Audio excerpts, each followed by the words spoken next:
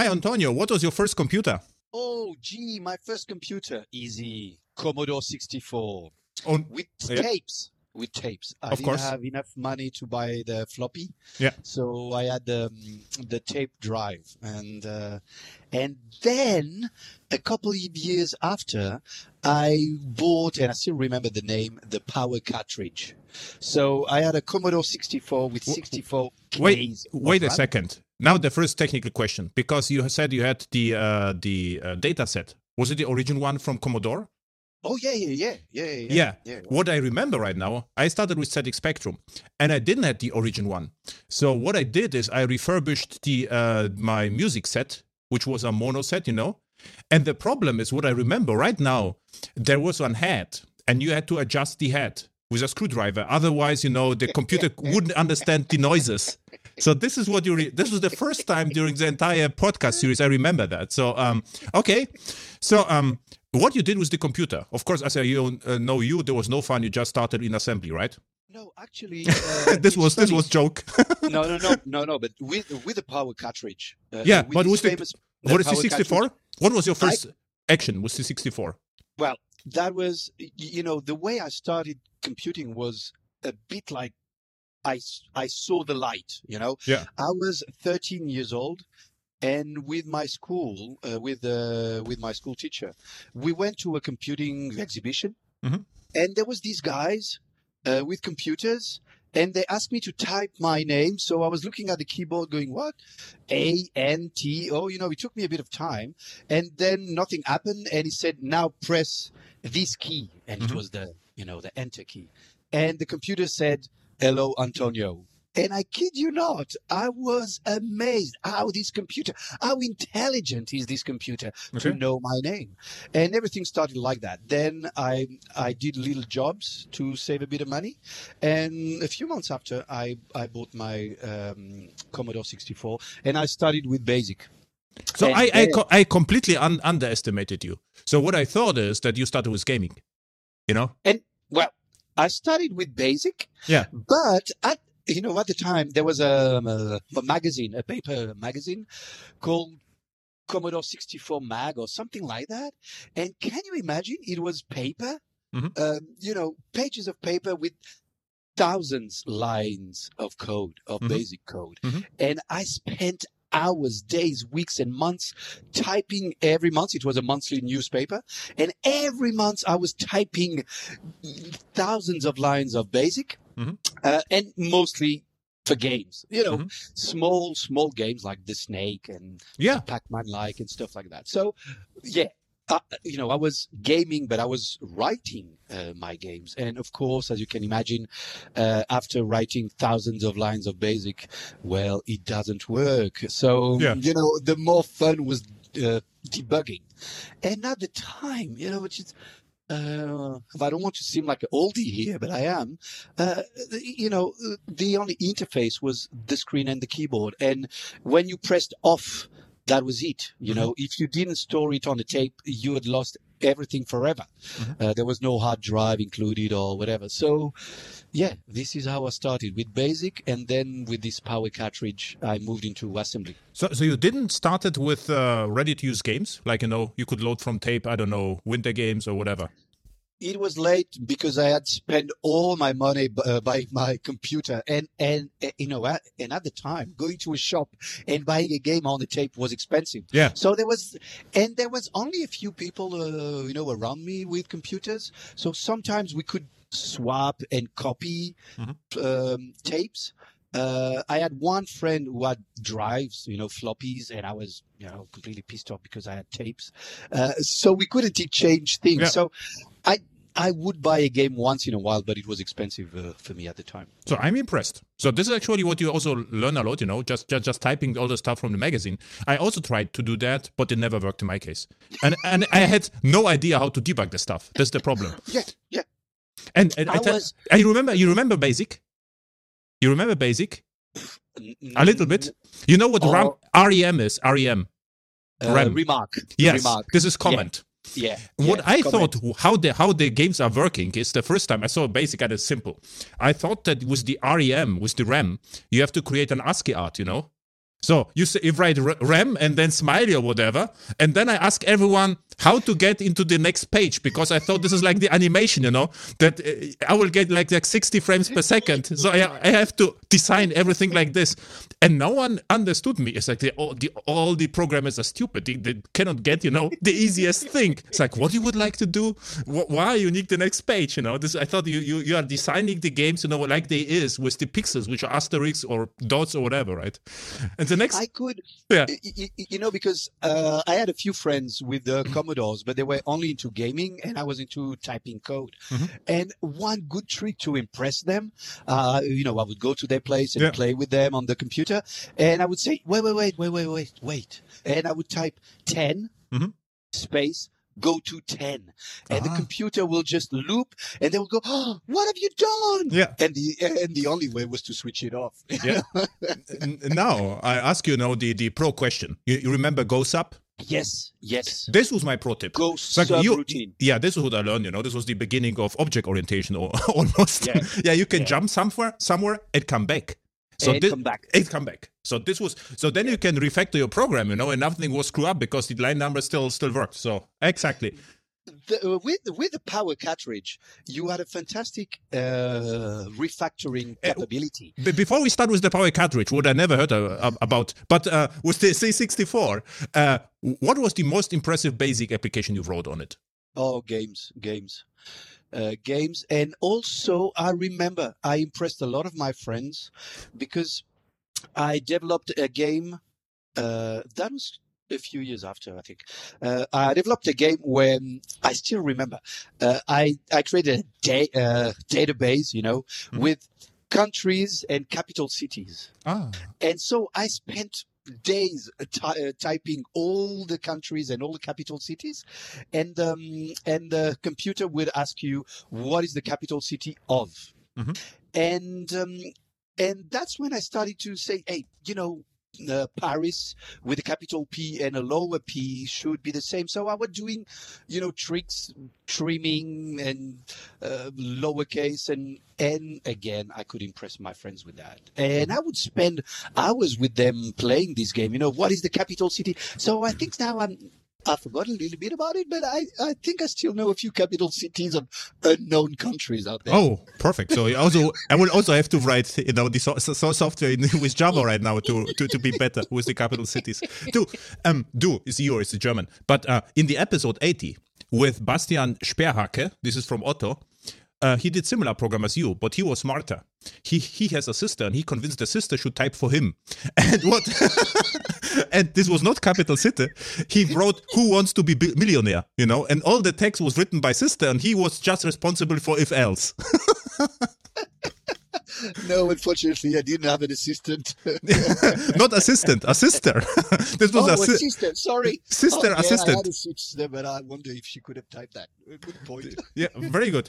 Okay, and then the power cartridge came, which I'm really already curious what it was. What is a power cartridge? Yeah, it was a little piece of plastic that you would plug behind your computer. Okay, and it will give you 60 Ks of RAM extra.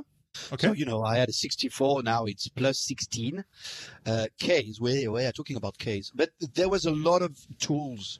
And one tool was you could type in assembly. And for BASIC, there was, different tools. And one tool that I was using all the time is when you write in BASIC, you go line number 10 and you write something, and 11 and you write something, and 12. And of course 20. You have to use 10, 20, 30, This is 10, the 20, naming 30. Conventions. Yeah. And at the end, I was doing 100 and 200 and 300. Yeah. And with the power cartridge, it could renumber all the lines with all the go-tos, and that was fantastic. So incredible. I didn't have any problem anymore. I would type, and when I needed to introduce a few lines, I would go renumber. It will renumber all the go-tos and all the go-subs and all the everything, and wow. This is incredible. This is actually right. This is like a danger for Java, right? Because now we can run BASIC in the cloud with automatic line remembering service by Amazon AWS. That's a cool function. Yeah. then I know what power cartridge is, because what I forgot about, C64 had a cartridges support, right? So you can stick, Yep. and this was the cartridge, like a dongle. Yep. And I think there were games or whatever, and there was a power cartridge. Okay. Exactly. And how you learned assembly? Again, throughout these magazines, but I wonder if it was on the Commodore 64 magazine or not. But I remember one of my first games in assembly. Well, first game was to draw a ball. I'm not going to say a 3D ball, but with a bit of shade. Yeah. And it will just bump around randomly throughout. This was like you remember Arkanoid? This was a game with a ball. There's a wall in a ball, and this was like a tennis or squash. And this was called, I think, Arkanoid or something like this. And this was also a nice game in C64, I remember. In assembly, I was doing little things. But wasn't it hard to move from basic to assembly? I mean, I think it was because at the time with basic I was doing amazing stuff all the time. But I think assembly wasn't about doing more or better. It was trying to understand how the computer would work. And, again, it was these puzzles that developers have in their mind. I wanted to know what was inside. I wanted to know. And when I understood that assembly was closer to the computer than basic, then it was just like, I wanted to fix the puzzle. I wanted to know about, the memory and putting stuff in the memory and popping up and popping down. And it was more about that. I could see that I wasn't as productive in assembly as basic, but it was more to know what was behind, what was inside. A lot of developers, when they are young, they do Legos and then do, all the little greedy, tiny things. And I think basic was that. Okay. Assembly. But you how the computer works. You understood in basic pick and pokes. This would drove me crazy. The pick and poke. Yeah, I remember that. I was doing amazing stuff with pick and pokes, with spritz and okay, but then you knew. But then you had to have the map of the memory of the computer, right? Then okay, because for me it didn't make sense, because what I couldn't understand how the developers know what happens if you write something like 5,255, and years later I found out in a book, there was a book where there was the memory map, so you saw the graphic area and the sound. So okay, this is easy, but someone have to tell you, without that. Well, yeah, that was this magazine, the Commodore 64. I still remember. There was, in the magazine, there was this little grid, and you would draw, these little squares, compute, and that will give you. So you will draw, I don't know, a stick man. And you will compute line by line, 1 plus 2 plus 4 plus 8 plus blah, blah, and you will get your spritz. So then you will just go pick 12, 64, 12, and then it will appear on the screen. And I was like, wow, much better than Java FX. Yeah. A lot better. The Johann Voss he's fiddling for years, and it still doesn't work like that, right? We will have to cut it out. Otherwise, I will have to do a podcast with him, afterward. Exactly. It was the beginning of Java FX. Way easier to understand, because, pick and pokes would be more portable, probably even. Nice. So, power cartridge. So, this already, okay, I can imagine. So, you are actually the natural born programmer. And another guest on the show, you will never know who it actually is. You know Tanya, right? Tanya Obradovic. Yeah. She's very like you. She started hacking right away. It's like, this is incredible. Yeah. I just enjoyed that. It's like, and now you're a manager, so what you can do? But she hacks like crazy. Yeah, when I was a kid, very young, like 6, 8 years old, the best present that my family could give me was a dead TV screen or a dead radio or a dead something dead. And I would spend hours with a screwdriver, with unplugging everything, all the cables. I would spend hours. Each time my uncle would come with a old dead TV or Mhm. or radio, I would spend hours and days unscrewing everything, cleaning everything, hoping it will work But it again. never worked, right? Obviously, or No. of Hey, course not. is it still the case? Because my basement is full of electronic. If I will we meet again in Paris, I will come with a car the first time. 30 years have passed, Yeah. and now when people look at me with all my Macs, iMac Pro and Mac, and each time someone says, "Oh, can you help me on Linux or can you help me on Windows?" I know, no, Okay, exactly. it just no. I think I went from unscrewing radios to building my Linux machines to I don't want to do that anymore. I use I use a Mac. Yeah. And if it doesn't work, well, I take it to the Apple store. Yeah. And they also have no idea what to do, and they forward it, to the only hacker at Apple, probably. They give you a brand new one.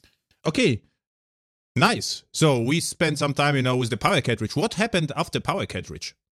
Well, then I went to uni doing an IT degree. So, in France, you go what we call high school, and then college. Well, and I was doing math, like a lot of people maybe. And then very, very quickly, I went to IT.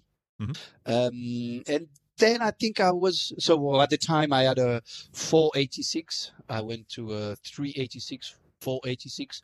I was doing Pascal. I was doing stuff like that. I think the first years of uni were a bit disappointing because we were doing algorithms and stuff like that, algebra, and I think I already knew that throughout the years. So I was a bit disappointing. The first years at uni, we were not doing gamings, we were doing algorithms.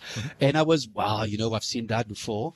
And at the end of my master, I actually had some fun doing a transpiler in Prolog. So my university was the creator of a language that you've never heard of. It's called Modulog, which was a mix of Prolog and Modular. So it was a French uni who thought they had invented a great language called Modulog. And at the time, we were doing a lot of Prolog, so logical programming. And they wanted to move as many lines of code in Prolog to Modulog. So I actually created a transpiler from Prolog to Modulog, two useless languages, but I had a lot of fun. Which programming language you wrote? Prolog. In Prolog. So it was written in Prolog, and I was transpiling Prolog lines of code into Modulog, and that was a lot of fun. Actually, I wanted to learn Prolog because my impression was back then that it is something to do with AI. I was fascinated by AI, and Prolog was like the beginning of that, right? Yeah. It was, once you write your all your assertions and everything, you could ask questions. I still remember the very first exercise in Prolog that we had to write. It was a unicorn and a lion. And I don't have the things right, but the unicorn lies on Monday, Tuesday, and Wednesday. Okay. The lion lies on Thursday, Friday, and Saturday. Everybody tells the truth on the other days. When you ask the lion what's the day today, the lion answers it's Thursday. It was something like that. Okay. And it was, how am I going to solve that? Of course it's not if it's Monday and the unicorn lights so it was a fantastic, it was completely different from what I'd seen with Basic and Pascal and all the other languages. So Prolog was a bit of fresh air, completely new. Of course, I only did that 1 year, then I never used Prolog in my entire life. But this is very similar to Drools, right? Drools from JBoss? Yeah, exactly. Exactly. Yeah, incredible. So your progression from languages was you started with Basic, Assembly, then Assembly, and then Prolog. Pascal, okay. Pascal, a lot of Pascal. I actually did a bit of COBOL, believe it or not, to show you how old I am. And What and did it impressive Prolog. with Pascal? Pascal, I think, was between your school and university, right? Something Yeah, it interesting in was at Pascal? uni. Yeah, it was. It's funny. It doesn't. I Okay. think. I think I started with basic, so it's strong in my memory. Mhm. And Pascal was at uni, and as I told you at the uni at the beginning, it was a bit boring. Yeah. I didn't Yeah. enjoy it much. And I finished with Prolog, which was a bit of hoo-ha. I even remember doing a bit of Ada, Yeah. but that was it. Okay. And then I started to work with C and C++. After university? Yeah, yeah. Because I was doing, of course, at uni, you always do a bit of C and C++. Yeah. And my very first job was in C++. What you did there? It was interesting. It was quite interesting. It was a bit of a magic thing because I was working for a big telecommunication company, Mhm. and it was actually programming the chips of the of your SIM card. Okay. So it was quite interesting because we had to read the specifications of the chip. Mhm.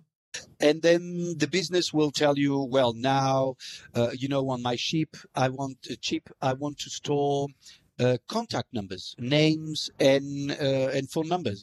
Again, it was a time when there was no cloud, no internet, so you would store your contact names on the chip of your phone rather than on the phone itself, and stuff like that. So it was quite interesting because we were using two kind of chips. Gem Plus, which is a French company, and there's this German company who was doing chips at the time. I forgot. Infineon. No. Okay. Schlumberger, I think. Okay. Oh, What is a well, smaller anyway. one? Okay. And so we had two chips, Mhm. two different chips, and we had to read the specifications and program them so they could so we will develop the software, and then this software in C++ would be stored in the chips by the manufacturer. Mhm. So it was quite interesting because on my desk I had plenty of chips readers and chip writers, and I was programming in C++ with my team, and we will burn the chip, see if it works.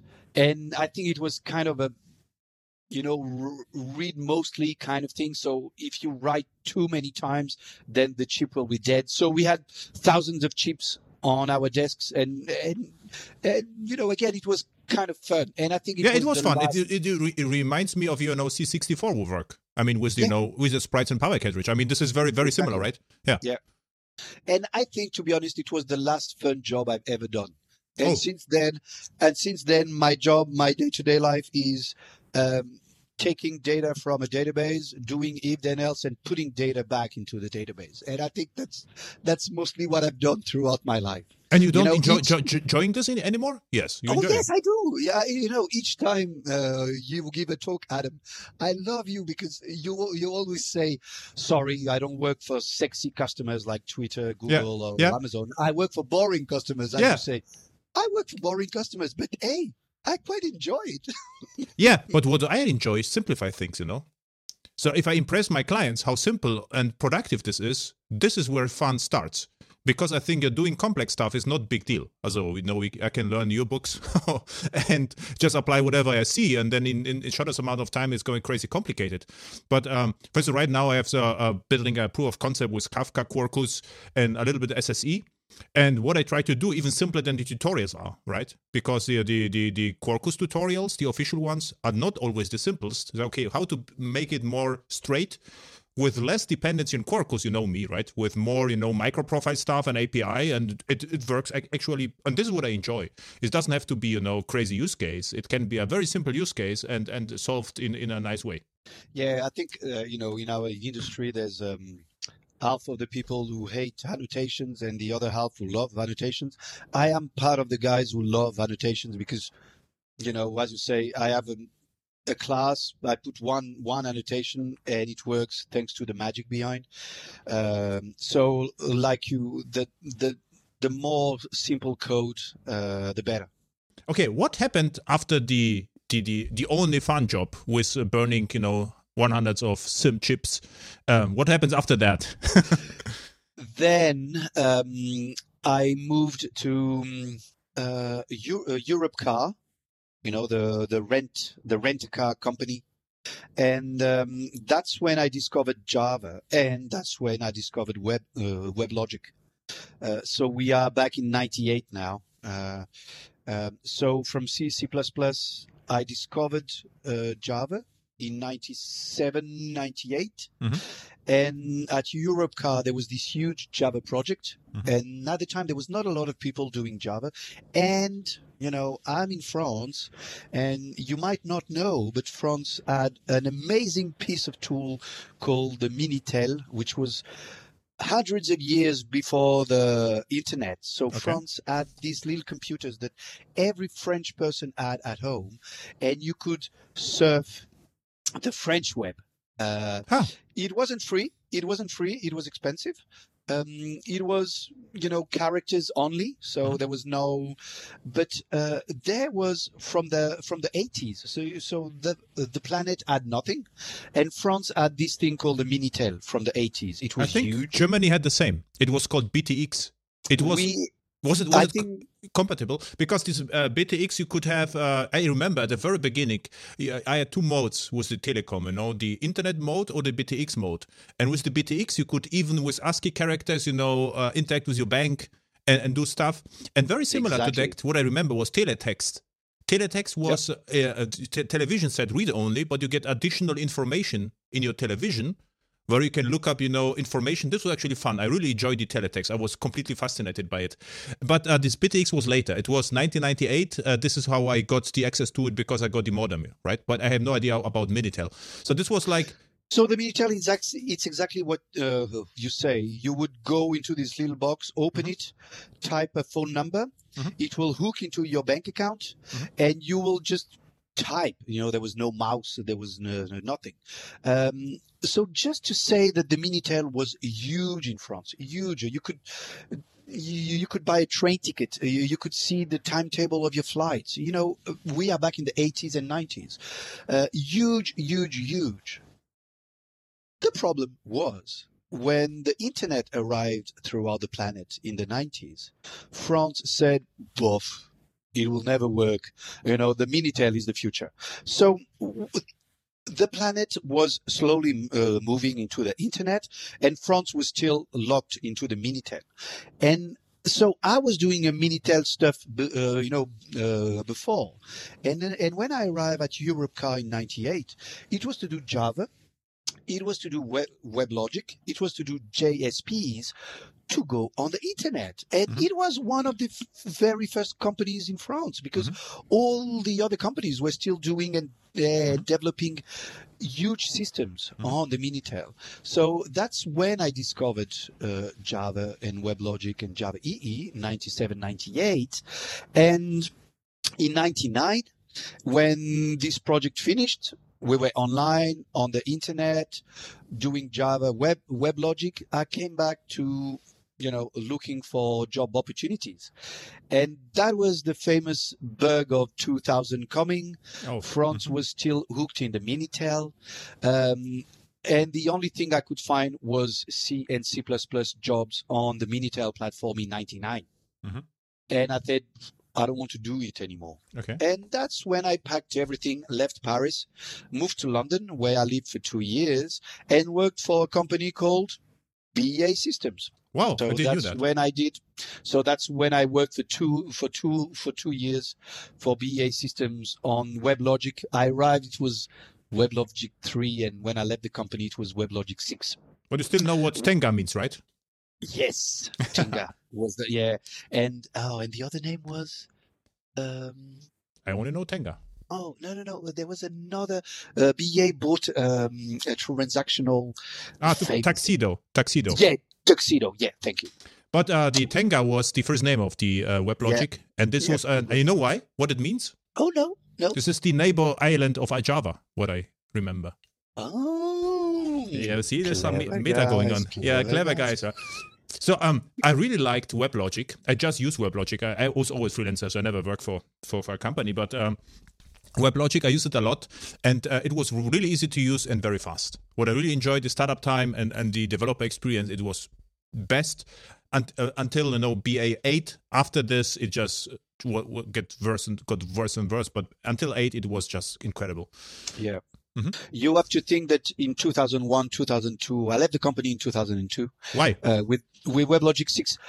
You really want me to tell you? No, you can paraphrase if there's no political reasons or whatever. Or... Oh, no, personal reasons. Okay.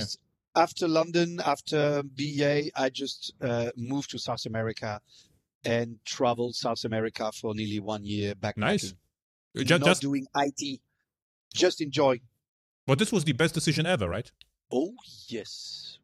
It was, I was 30-something. Mm-hmm. So it wasn't like I finished studying, I was in uni, let's backpack with a friend and tour the world. No. I had already worked for more than 10 years. Mm-hmm. I knew what it meant. And I was 30-something when I was tired. I was physically tired in London because the city was big. The commuting was, WebLogic was doing great. We were working like dogs. And after 2 years, I was physically tired. And I went to see my manager and said, guys, it is fantastic. I love you all, but I've decided to move on.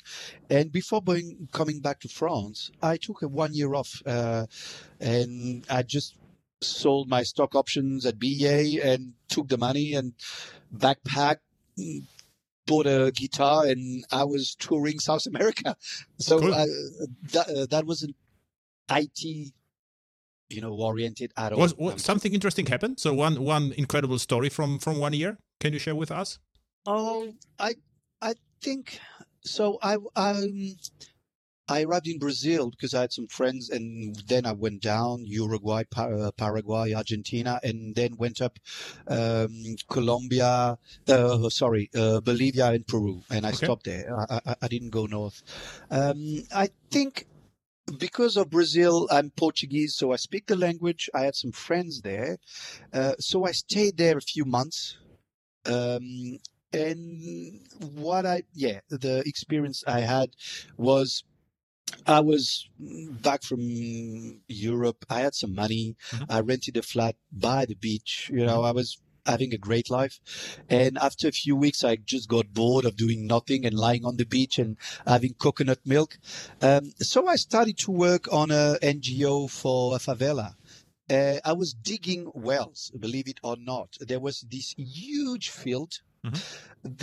The project was to plant vegetables for this favela with 5,000 families.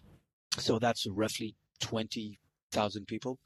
And there was this huge field, and the NGO plan was to plant vegetables so the village could have a bit of food for free. Mm-hmm. So believe it or not, I was there in the mud. Mm-hmm. It was a huge field, and we had to irrigate it. So people said, well, then we have to dig some wells to have water. And I was, yeah, let's do that. Yeah. How? But just dig a hole on the ground. And I spent months, we had no technology. So it was basically, maybe there's some water over there. Mm-hmm. And we would dig for a couple of weeks. And after 5 meters deep, mm-hmm. No, there is not. Let's move on to another place. Okay. It was crazy. It was mad. But I really enjoyed it because I spent fantastic moments with all those people. Mm-hmm. It was tough. We were talking about a favela 30 k's out of the city, mm-hmm. With families who barely knew how to read and write, with kids selling drugs, getting killed once in a while. Tough life. It's mm-hmm. not like that in Europe, nowhere. Mm-hmm. And it was great to spend moments with all those people, playing cards, drinking, talking crap and living life, and it was a fantastic moment. Throughout my journey, I met a lot of people. fantastic places, but I think that was in a human scale, that was fantastic because I had time. I stayed there for months, so I knew people. I would arrive in the morning in the favela, say hello to everybody, and then at night I would go to my fantastic flat in front of the beach. So I had these two lives. And yeah, that was a great moment. But it's also probably also good for your fitness, right? Doing something outside. So, I mean, this is like right now, this was the Apple Health predecessor, right? So right now you have to pay money and you got it completely for free. Oh, yeah. You know how to motivate your children, right? So if you are good at school and you're good at university, if you learn multiple programming language, are able to write a transpiler, and be a top tier consultant for a company in London, financial, then one day, maybe, yeah, right, you will be able in Brazil to dig some holes in the mud, right? It's funny because I have a few photos. Okay. Thank God I have a few photos of me there. And each time I show that to my daughter, she goes, look, you're full of mud. And I say, yeah, I'm digging a hole. So she's not impressed. She wants to go to uni, but not to end up in a muddy wall. But maybe she can get, a virtual mud in Fortnite or somewhere. But you have to pay for it, for all the, yeah. Yeah, exactly. Yeah, that's incredible. So you came back from your journey. What happened then? Back to Paris? Then I came back to Paris and then I went, I don't want to do C++ and Minitel anymore because we are in 2002 and France is still hoping that the Minitel will change. Oh, okay. No. That was mad. It was a bit of a mad time. France arrived late in the internet because of the Minitel. So in 2002-3, I came back in 2003 from South America. I was, but where is Java? Where is the internet? So I struggled a little bit, but then since 98, Europe car, and then London, and back from Paris, I've been doing Java and a lot of Java EE and a lot of internet. Now, of course, here we are in Paris 2021. Everybody is doing Java and everybody's on the internet. But 20 years ago, it was still a challenge because France had this idea that the Minitel will rule the world. But I think it was a little bit later, and I guess 2006 or 7. I was in the project in Hamburg, and you wrote already the GlassFish book, I think. Yep. So this was 2005 or 6 or something like this, right? 2007. Because my first book, Java EE5, was written only in French. Okay. And then I got approached by A Press, and I wrote the Java EE6 with GlassFish book, and that was 2007. Okay, it was 2007. And in the project, there was a female developer, and she was great. And I wanted, they struggled a little bit with GlassFish. And I told her, okay, there is a great book, just you have to buy it. So who wrote that? I said, yeah, Antonio. So Antonio, is this the guy with the great hair? I say, yes. She immediately bought it, So just telling, you were very famous. I said, Antonio, is this the guy with the great hair? I was like, yeah, I believe so. And okay, then we buy it. He was. And at the time, in 2007, I wasn't doing a lot of conferences. My very first conference was 2006 at DevOps Belgium for a fantastic, great framework called JUnit 4. Yeah, wait a second. So between your coming back from Brazil or from South America to 2006, what you did then? So you spent your time on different projects. So you were a freelancer. Yeah, but always around WebLogic. With the experience that I had, okay. I was doing a lot of WebLogic. WebLogic got acquired by Oracle, so there was WebLogic and GlassFish. As you said, I left BA with WebLogic 6. Then when I came back into working, I was still using a little bit of WebLogic 6, 7, and then these things started to be bloated. Yeah, exactly. And then GlassFish arrived, and I thought, wait a second, I've been doing WebLogic, but no, I was doing Java EE. Yeah. So now I can take my skills and move to a much faster, simpler platform. And again, I join you each time you do a talk and you said, look, you don't have to lose your entire skill set and do something completely different. And for me, moving from WebLogic to GlassFish was easy. And so I started to go into the conferences, DevOps Belgium. I did a few talks on Java, Java Framework, Java EE, blah, blah, blah. In 2005, I wrote this book on Java EE5. It was already with GlassFish. Oh, now I forgot. I have my book here, but I forgot. And yeah, Java EE6 with GlassFish. So in 2007, I was already a little bit involved in giving some talks. I was still doing a lot of Java EE, a little bit of WebLogic at work, more and more GlassFish. And that's how, then JBoss, etc., etc. So you did Java E because you believe in it, or you like that, right? So I liked it because always remember the time, 2002. To be honest, as an internal of BA, we were looking at JBoss and laughing. What in 2002 JBoss was nothing. Open source. Open source means no money. Yeah. But we were laughing at BA. What is that? So Java EE, the open source was, this is a common language. I can build my skills on this platform. Most of the platform by 2006, 7, 8 was becoming more and more open source. So it was, hey, I have a language that is portable. I have a platform that is portable, and most of the runtimes are open source. What else? We are in 2007, 8, 9, 10. So I really thought Java and Java EE being the Esperanto of the Java toolkits. Yeah, it's look at this fantastic language. Yeah. Look at this fantastic language, runs everywhere. Look at this platform, runs everywhere. Look at the runtimes. Most of them are open source and free. Let's do a career out of it. And as you say, it's still the case. Yeah, I think we met the first time at Java 1. It was probably 2008 or 2009, and we were moving to there was like an event. And we were with Alexei Pushkin, right? Yeah. On the boat or somewhere, so I remember. And Sausalito, right? Sausalito. Sausalito. Okay. Yeah, on the other side of the bridge. Yeah. Correct. So I met you the very first time, and I was always curious what I actually did. This is why I do the podcast, because I know you for 10 years or 12 years, but I only know that you wrote the book. And you somehow know Java E very well, but know what's your history, right? And this is always fun. So this is why I do the podcast, because first we don't have to prepare, and then I learn actually what you did and know you better, right?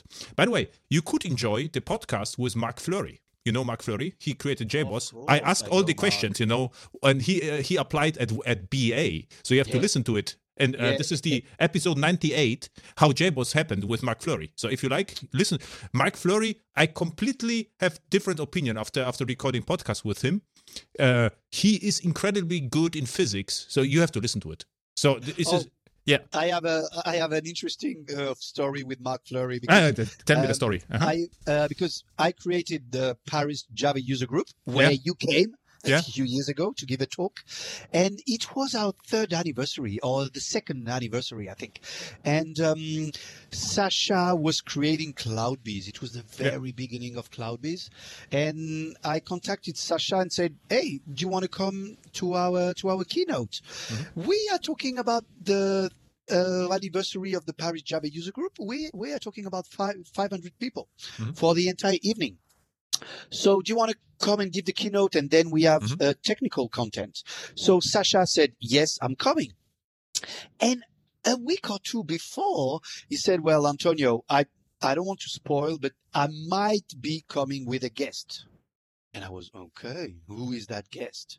And 1 or 2 days before, Sasha sent me an email saying, "Okay, don't spoil it, but I'm coming with Mark because, he lives in Spain and he agrees to come with me on stage. So I'm giving the keynote, but then he will come on stage." And so the anniversary of the Paris Jug we were in this amphitheater.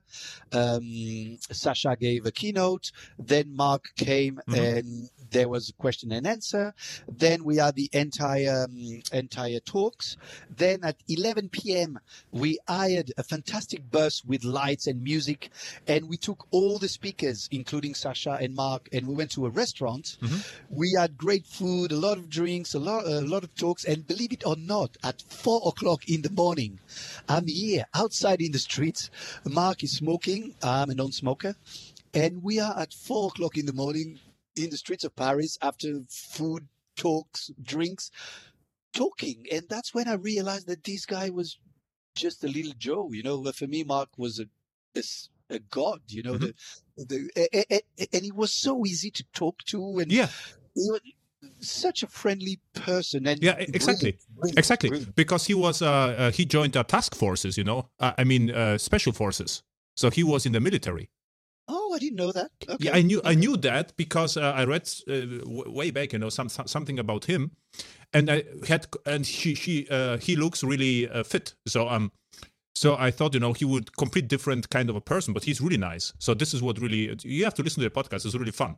Because what I did at the end, I explained, the newest features of Whitefly and Quarkus, and he was amazed.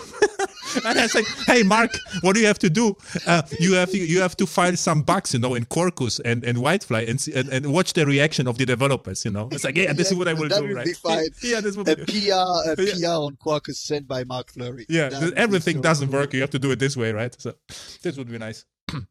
Okay, great. So you wrote the book, and the book was successful, right? Yeah. At the time, for an IT book, it was successful. And then I wrote, so Java EE5 was the first one in French, then Java EE6 in English by A-Press, and then I updated with Java EE7 in English. We are in 2013. And each time I finish writing a book, I tell myself, no way, I will never, ever write a book again. But this time it was true because with A-Press, we had a little bit of a dilemma. I wrote a blog about it at the time. It is another story. I love computers, but I have to be honest, I'm not a nerd. I'm more a geek. I love humans as the humanity, human beings. Good or bad, it's what we are anyway. And I have a fantastic human story that I received one day an email from an unknown student in Iran. This guy writes fantastic English, and his email that I copy paste with his authorization on my blog was basically, hello sir, I live in a country where I can't get your book. So I download it illegally. And because of that, I want to pay you back by reviewing your future book. And I was like, wow. I received this email out of the blue from Iran, a student in IT in a university of Iran. And then starts this amazing story with this guy called Yunus. I send him chapters from my book. He reviews with incredible detail. His English is perfect, much better than mine. He takes my code and said, you should do this, you should do that. And then comes this virtual friendship from me writing Java EE7, sending each time a chapter to this unknown student in Iran who sends me back, all these details, and I improve my book thanks to him. And so, before starting before printing the book Java EE7, I wrote an acknowledgement on my book saying, thanks to everybody, my mom, my kids, blah, blah, blah, and thanks Yunus. And I explained the story of Yunus. Believe it or not, it's on my blog. When I received a month later the paper book, my Java E7 paper book, the page on Yunus is not there. So I sent an email back saying, why, what happened to this page? And A-Press tells me, well, the student is from Iran, and the United States bans everything related to Iran.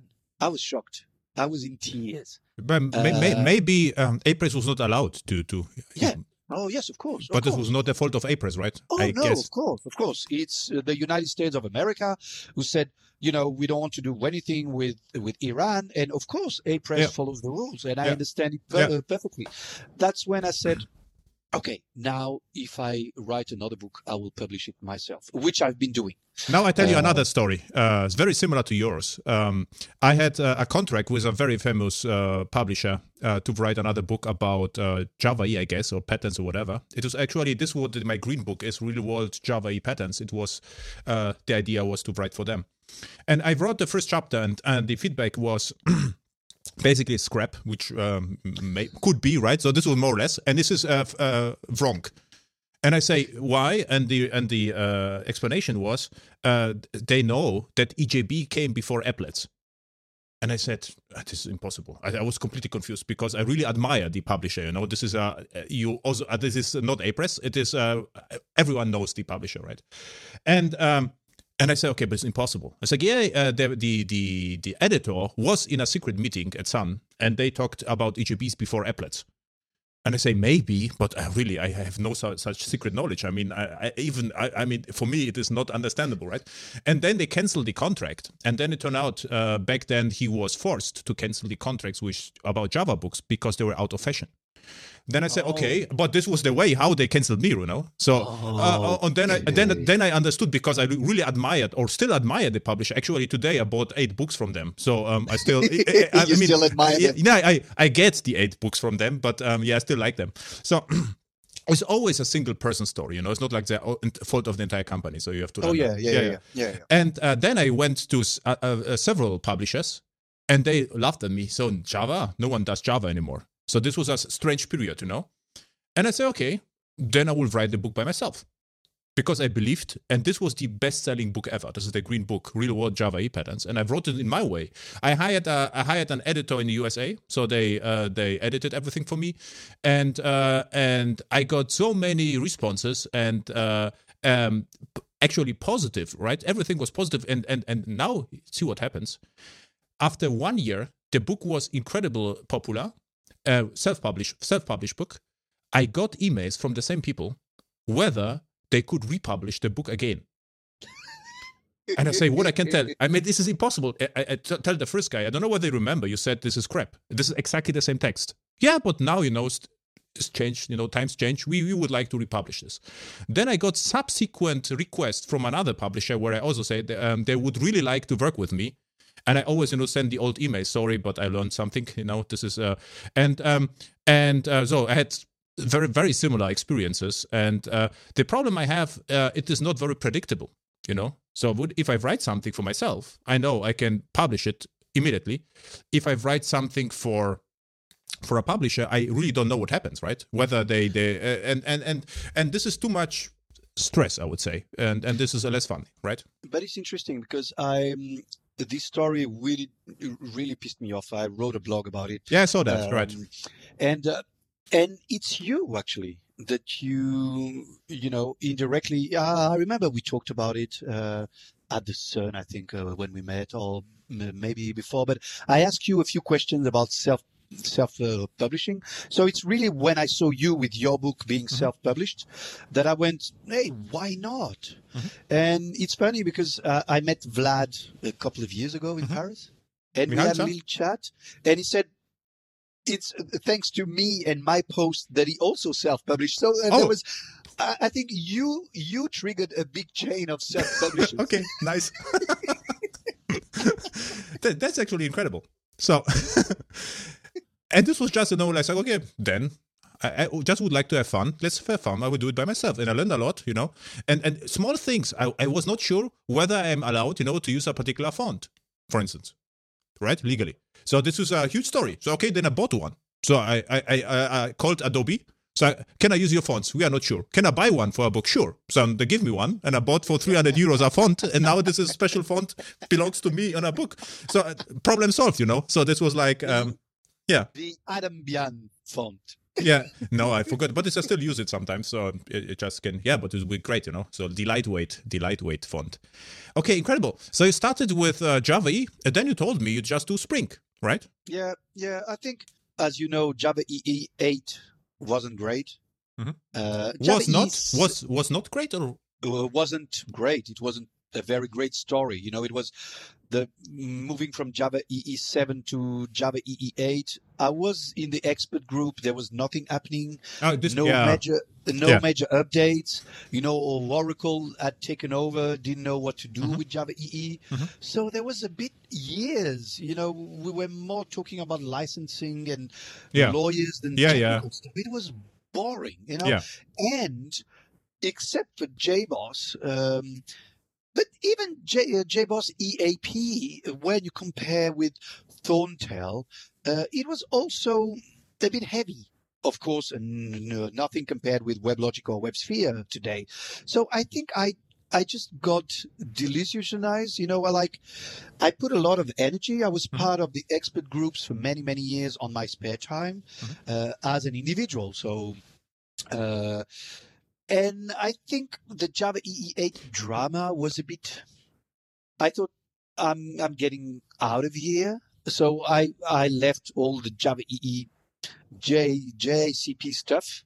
Wait a second. You were an individual contributor. How you did it? Because I'd also tried to contribute, but for me it was even impossible to read all the emails. It was incredible. Some people wrote emails. They were like 2 pages long, and for me it was like, okay, I just cannot keep up. So if I would dedicate 2 hours of my time per day, it was still not enough to read the entire thing and contribute back. So how you did it actually?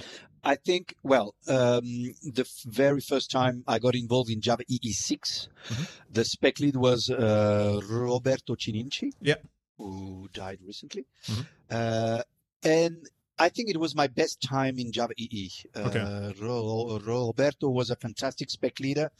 There was a lot of information, but not too much.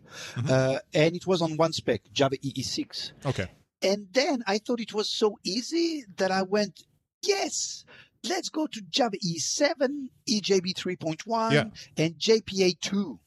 And I was there, I can do it. And how I could handle it, it was by dropping JPA. As you say, I was receiving too many emails. The JPA, Gavin King, was still involved. He was sending emails 10 pages long on the Criteria API. And so I had to drop JPA. So if you read the JPA 2 specs, you see my name. But I only stayed a few weeks, and I sent an email to the spec lead saying, oops, sorry, I can't handle the load. So I was on Java EE7 and EJB. And then Java EE8 and Java EE8 was the total, opposite. I think in 1 year, we received 2 emails. Okay. It was really the end of the Java enterprise platform on Oracle. That's interesting, because I have complete different perception. For me, I was completely not interested in Java 8, say because Java 7 and Java 6 are good enough, and I couldn't believe, regardless what happens. Even now, let's assume, the brightest people from all industry will try to improve Java 6. I don't think you can improve it that much. What you can do, you can add, maybe some, but what you can do, right? It's really hard to. What you could do, unify everything. Make it a little bit more. But this is not like invention. This is refactoring. So refactoring. There are small things which you can refactor, but refactoring is always boring. At the end of the day, you get produces from CDI and produces from JAX-RS named differently maybe, but this is not like huge innovation or productivity boost. It's just a small improvements. Yeah. So it will remain boring. And this is even more boring than it was in Java 8. So what you could do, of course, maybe add, like communication RPC protocol with gRPC or something like that, which standardize the stuff. Maybe like Corba, but more modern, something like this. We have, but this is not a lot to do, right? The problem is everything is invented, I think. In the Java EE landscape, Java EE8, and I remember I was part of the CDI expert group, and I was talking a lot with Antoine Sabot-Durand, who was the spec lead lives next to me, so we had a lot of lunches and brainstorms, and that's when I realized that the politics were much stronger than the technical aspect in Java EE8, because as you say, Java EE8 is good enough. Of course we can add more things, but it's different. It's side by side, not so the micro profile, there's new specifications coming along. So the idea was, part of the expert group was exactly what you say. It was refactor Java EE8. What if everything in Java EE is a CDI extension? What if, like Quarkus today, what if the Java EE core is a thin layer and you can put plug and play JPA or servlets or EJBs? So there was this idea of uniforming the platform, saying that CDI was mandatory for all the specs, that all the specs would be implemented as a CDI extension.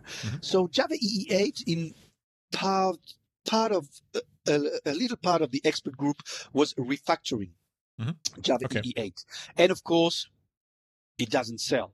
It doesn't sell. Because the problem is it was good enough. So you tell the Whitefly, it was, for me, I always picked the full Whitefly. I never played with the web profile or never with a Thorntile because it was fast enough. But what's interesting, what you told me, that the Whitefly was a little bit slow. Was back then Spring faster? No, what I was saying is JBoss EAP was slower than Wildfly Swarm, Thorntail. So that's why. But you switch to Spring. But I would assume there should be no difference between Spring and Whitefly, right? In startup time. No. Yeah. Well, if I moved to Spring, is first of all, I was a little bit pissed off with the Java EE8 drama, and I could see that the refactoring was impossible. So I stopped wasting energy on Java EE, and plenty of customers were doing Spring. So I thought, hey, I know Java EE, let's learn something new, because I wasn't a very, very big Spring user. A lot of people were doing Springs. They were talking Spring all over. I knew a little bit about Spring, but not too much. And then that's when I moved with Spring, not because of love and passion, more because I was disappointed with Java EE, and the industry was doing Spring, and I thought, well, let's learn something new. Everybody talks about it. Funny fact, I never actually started a Spring project yet. So I only, in one time, someone asked me for Java E review, and they didn't knew that they're using Spring. So I got the Spring project, and then help them, that there were some memory issues, but which were not caused by Spring. This was how they developed the application. So I helped them from Java perspective. So this is how I saw, production Spring code. And in another semi-funny story was recently, last year or 2 years ago, it was Spring Boot. They also asked me for a review, and for me it looked great. So it was lean and pragmatic. So it was no interfaces and mappers. It was just straight to the point. And I say, from my perspective, it looks actually good. And they say, okay, but we are going away from Spring anyway. It's like, why? Because I mean, just keep Spring. It looks nice. And the problem was, which was I never actually until then found that this is the true difference between microprofile Java E and Spring.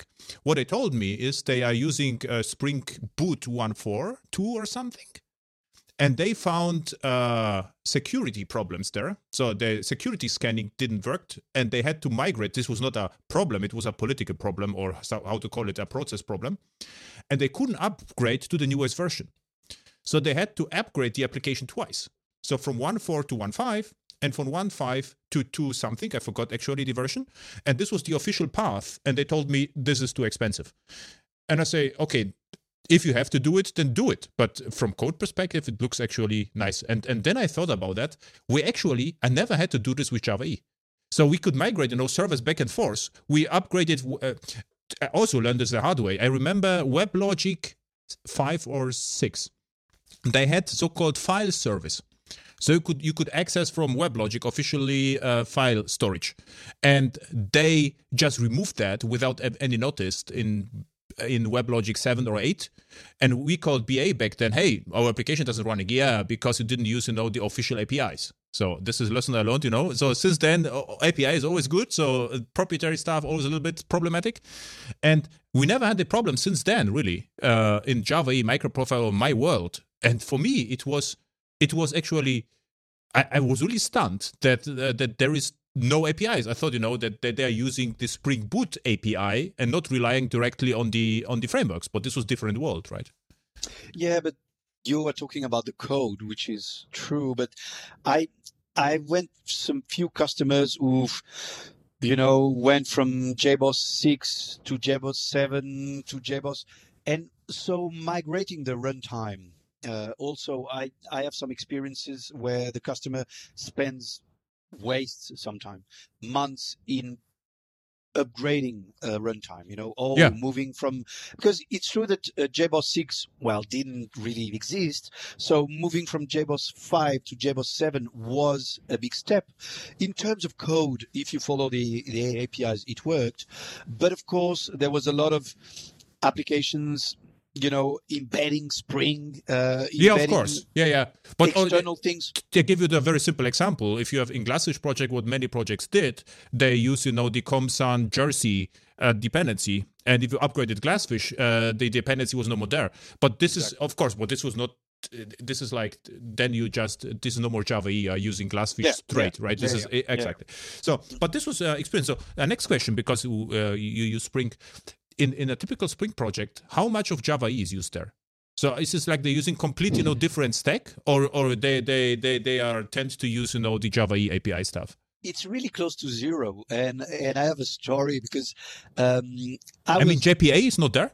JPA is there. It integrates bean validation, JMS. Yeah, bean validation, JMS. Even if they use the JMS template on top of JMS, but it's a nicer API compared to JMS 1.1. It's nicer. But JPA, servlets, bean validation, and so on. And is @inject? Is @inject used at all? That was one of the funny stories. I was in front of a bean, and it would implement something. I forgot the name of the interface. So you could do logic before the bean is instantiated, just after, and before it's destruct.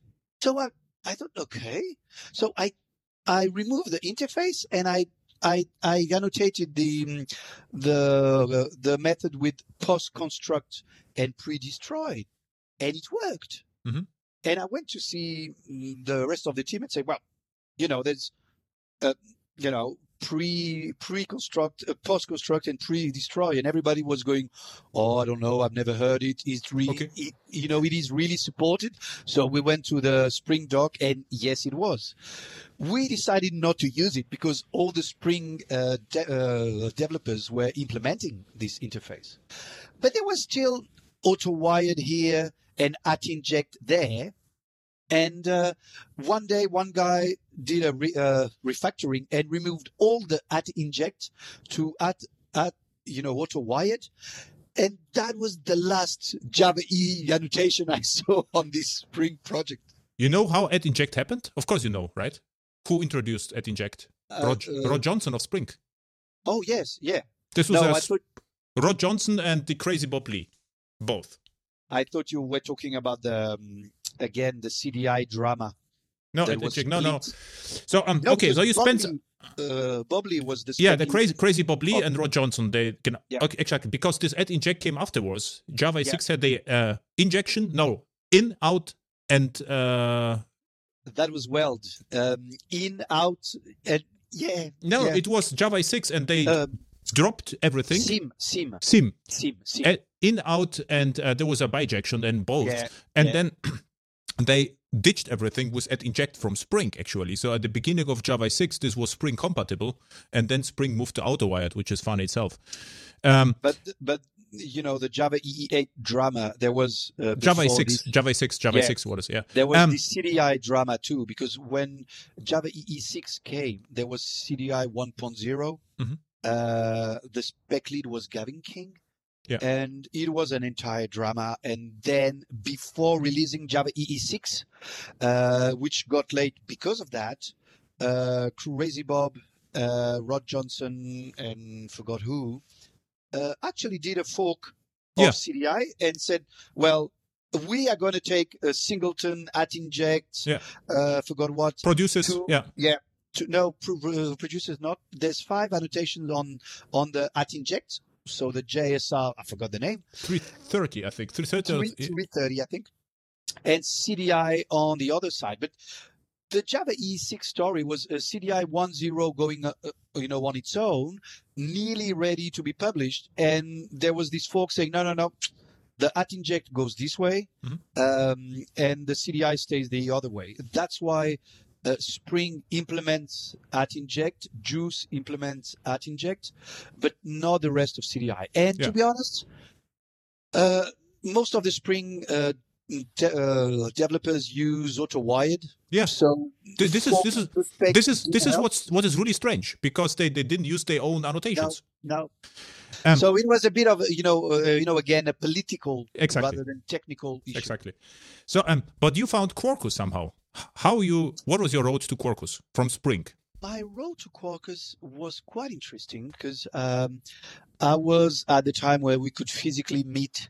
I was, organizing Voxed microservices, so a 2 days conference on microservices, and Graham Roche came to talk about Micronaut, and I was, wow, I love that. So I was doing Spring. I moved into Micronaut, and I was, whoa, that's refreshing. Graal VM was at the beginning of it. It was really something new and refreshing and everything. Emmanuel Bernard was sitting next to me, and he didn't say a single word. A few months later, he announced Quarkus at Devoxx France. So that was 6 months after. And I was like, okay. And because Emmanuel is a friend, I was having a beer with him and said, what, when, how, who?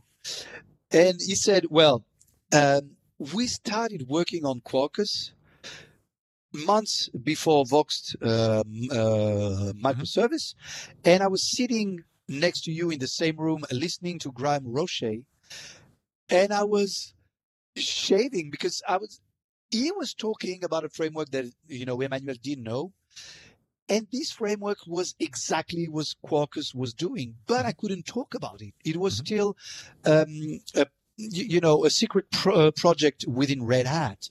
So Emmanuel for months was in this state where he could see Micronaut. He was still working on this pet project called Quarkus, and he had the right to announce it months later. And so I was playing with my Micronaut, and Quarkus came, and I thought, hey, that works the same way as Micronaut, but it uses Java EE APIs and microprofile APIs. Exactly. So again, throughout my career, like you, I mostly did one thing because these APIs are portable. Then came Spring, and I learned something new. Then came Micronaut, and I learned something new. But with Quarkus, it was, I can reuse my skills. It's fantastic. So, I proposed Emmanuel Bernard and Clément Escoffier to do a one-day workshop on Quarkus at Voxed microservice last year. So we did a one-day workshop, and then I started to get involved more and more on Quarkus. I did a proof of concept for one customer on Quarkus, and then the lockdown came. I stayed locked down at home with 2 babies, the worst time ever in my life. And so to not depress, I thought, what am I going to do? Write a book. Okay.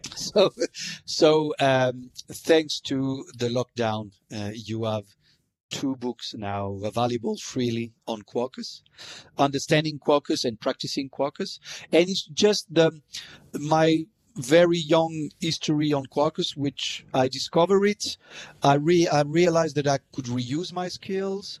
I started to play with it. I then did a proof of concept with it at a customer, and then I got locked down. And against depression, I decided to write a book on it.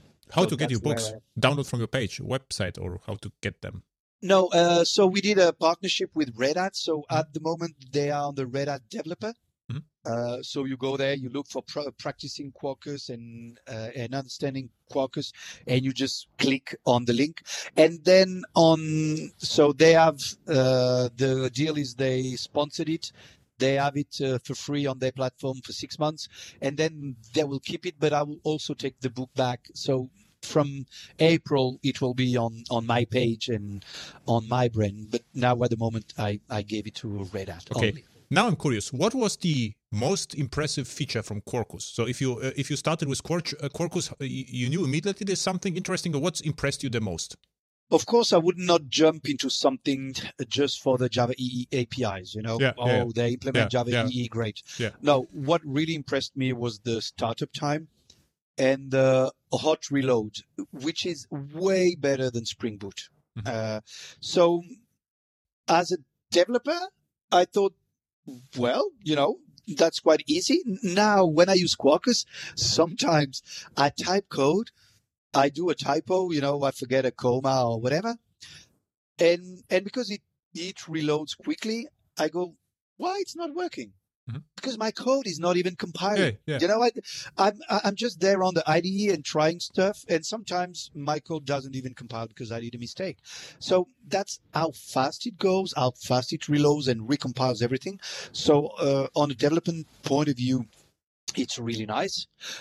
So I think it was the startup time and what they call the developer joy.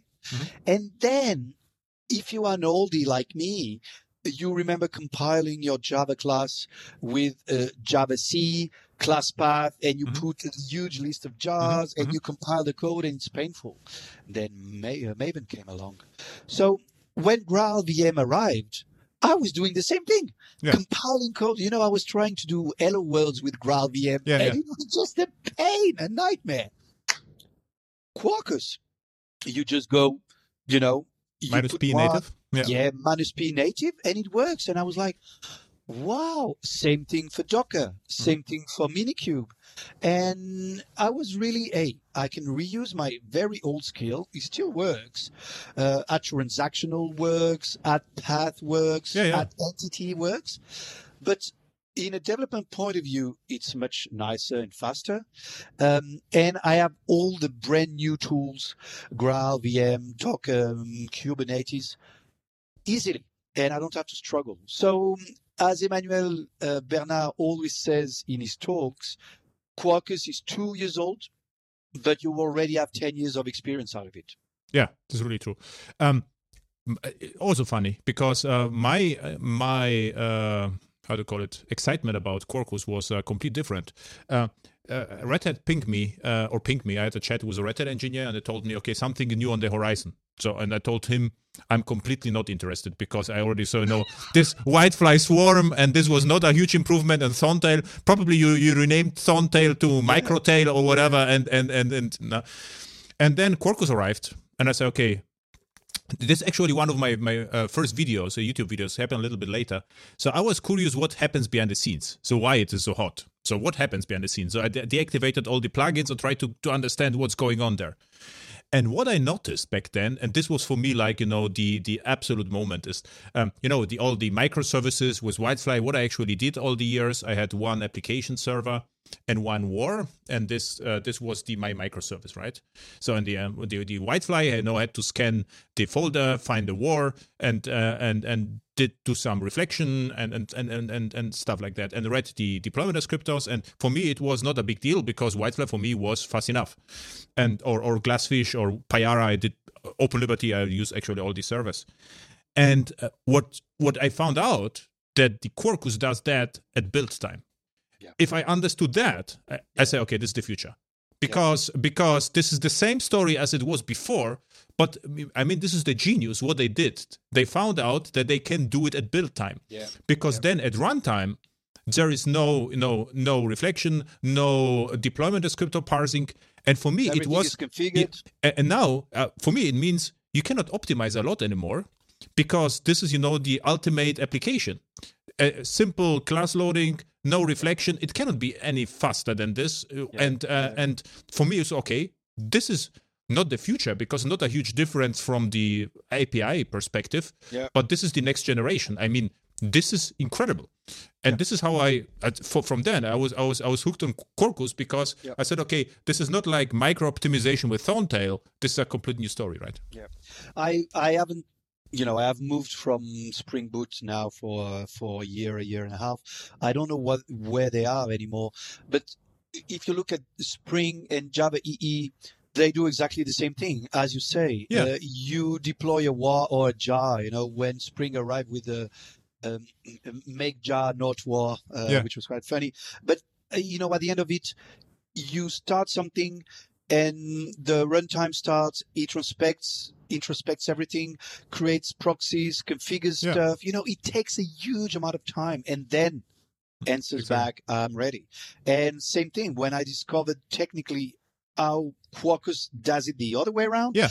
The runtime, when you start, well, everything has been compiled, and the proxy is done, and everything is. It's like, wow, yeah, same thing. I was this wow moment going, it's not a Spring competitor. It's not, I do what Java EE or Spring does, but better. No, I do something different. For me, it is like, what the application servers did with Java EE, and now really inverted. Yep. Yeah, because the very, very first versions of Java EE, there was, the EJB2, the famous EJB2. You had to write your interfaces. You had to write your stubs. You had to write. Of course, there was a bit of reflection. This is what I mean. What I mean is application servers were built to host multiple wars. Oh, yeah. Sorry. Yeah. And therefore, they are so complicated, And Quarkus say, what if there's only one? Yeah. And if there is only one, we can optimize everything in different way. So this is, this is really the consequent refactoring for clouds, or for single process, microservice actually, right? Or Spring also did that. Spring Boot was about one jar, one application. But yeah, Quarkus took it way further with this build time versus runtime, where everything is shipped. Instead of having a long runtime, a short build time and a long runtime like Java EE or Spring, they just moved things. So at compile time, they do everything, and then it's ready to start. Yeah. Another interesting runtime you should look at this is Helidon, actually. I don't know whether you had the opportunity to look at this. So I evaluated this a little bit. It's similar to Quarkus, but interestingly, differently. For instance, what they are doing, if you are running Helidon, they include the entire microprofile. So this is not like they have extensions. This is and they focus more on the ultimate performance. So they have everything is reactive, and they're working on the and this is interesting. I also chat with the engineers. I use also Helidon not in projects. Quarkus I use in production, and Helidon just evaluation. Really interesting. And they have two modes: microprofile and Java SE mode. And from the beginning, in Helidon, the main difference in Quarkus is at the beginning, Quarkus was really hard to run it from command line interface because it started. And Helidon from the beginning was a library. So you wrote your main method, and then you can launch Helidon. So what I like in both, they don't try to copy each other. So Helidon has complete different philosophy. It's also very fast, very small, also the same GraalVM experience, but it's complete different in details, which I really appreciate. Not like copycats back and forth. So if you can, take a look at Helidon. And what Helidon has right now, command line interface. So there's a REPL. So you can say Helidon create, and it creates. This is what Quarkus will also get in now, or in future. But Helidon already has it, and they created this with GraalVM. So you can download a Go-like library and say Helidon create, or init. I think init, and they have it. So take a look at this. Because it's complete different take, and you can also easily move between Quarkus and Helidon back and forth because both are microprofile in Java E based, right? Yeah, use the same APIs. And for you, particularly interesting because if you have WebLogic license, there are some clients who have this still. You can migrate for Helidon and get Helidon support from Oracle. Oh, okay. So this is interesting point. If you have old, WebLogic stuff, you can migrate to Helidon in political correct way, I would say. Yeah. I suppose that's also what's going to happen in the Red Hat. Customers who use JBoss EAP, maybe they will get, I don't know how it's going to work in the future, but maybe they could get support for Quarkus or something like that. Yeah, interesting times. Yeah, perfect. We've seen Java dying every 5 years. We've seen the death of Java EE every couple of years. Yeah. Still there and still reinventing themselves. Yeah. So we can summarize, now our podcast. So we learned 20 years ago an API, right? And try not to forget that. And now we just replace the runtimes back and forth. And now we're still happy. And perfect. APIs haven't moved and changed slowly. Yeah. Perfect. And it's still fun. Antonio, where people can find you on the internet? Do you have a Twitter, blog? Yeah, you can find me on Twitter, Agoncal, Agoncal. I have a blog where sometimes less and less, but I like to, post technical articles. And I'm thinking now of maybe doing, how it's fashionable and everybody's locked down at home, doing some YouTube videos like you do. Yeah. Just on Quarkus, short things, because sometimes it's easier to, like you do, just be in front of the IDE and type some code rather than writing a long article. I think because I see that writing articles take a lot of time. I write books, so then I have to write articles. And I was thinking of maybe I'll do like you, short things about Quarkus, how to do this, how to do this, how to do that. So maybe one day you'll find me on YouTube, but now just ping me on Twitter if you want to say hello. Yeah, I would like to invite you back this year so we can chat about Quarkus and whatever. And I hope we will see each other in Devox Belgium in November 2021. Yeah, because Java 1 is no more there. So, right? Nope. So this is the Devox is the official successor, I would say, right? And I will think in Devox by November, this bloody virus would have moved on. Java was always virus-free, more or less, right? So, I mean, we are not that impacted, I would say. Okay, thank you. Thank you, Adam. It's always a pleasure to talk to you. Bye. Bye.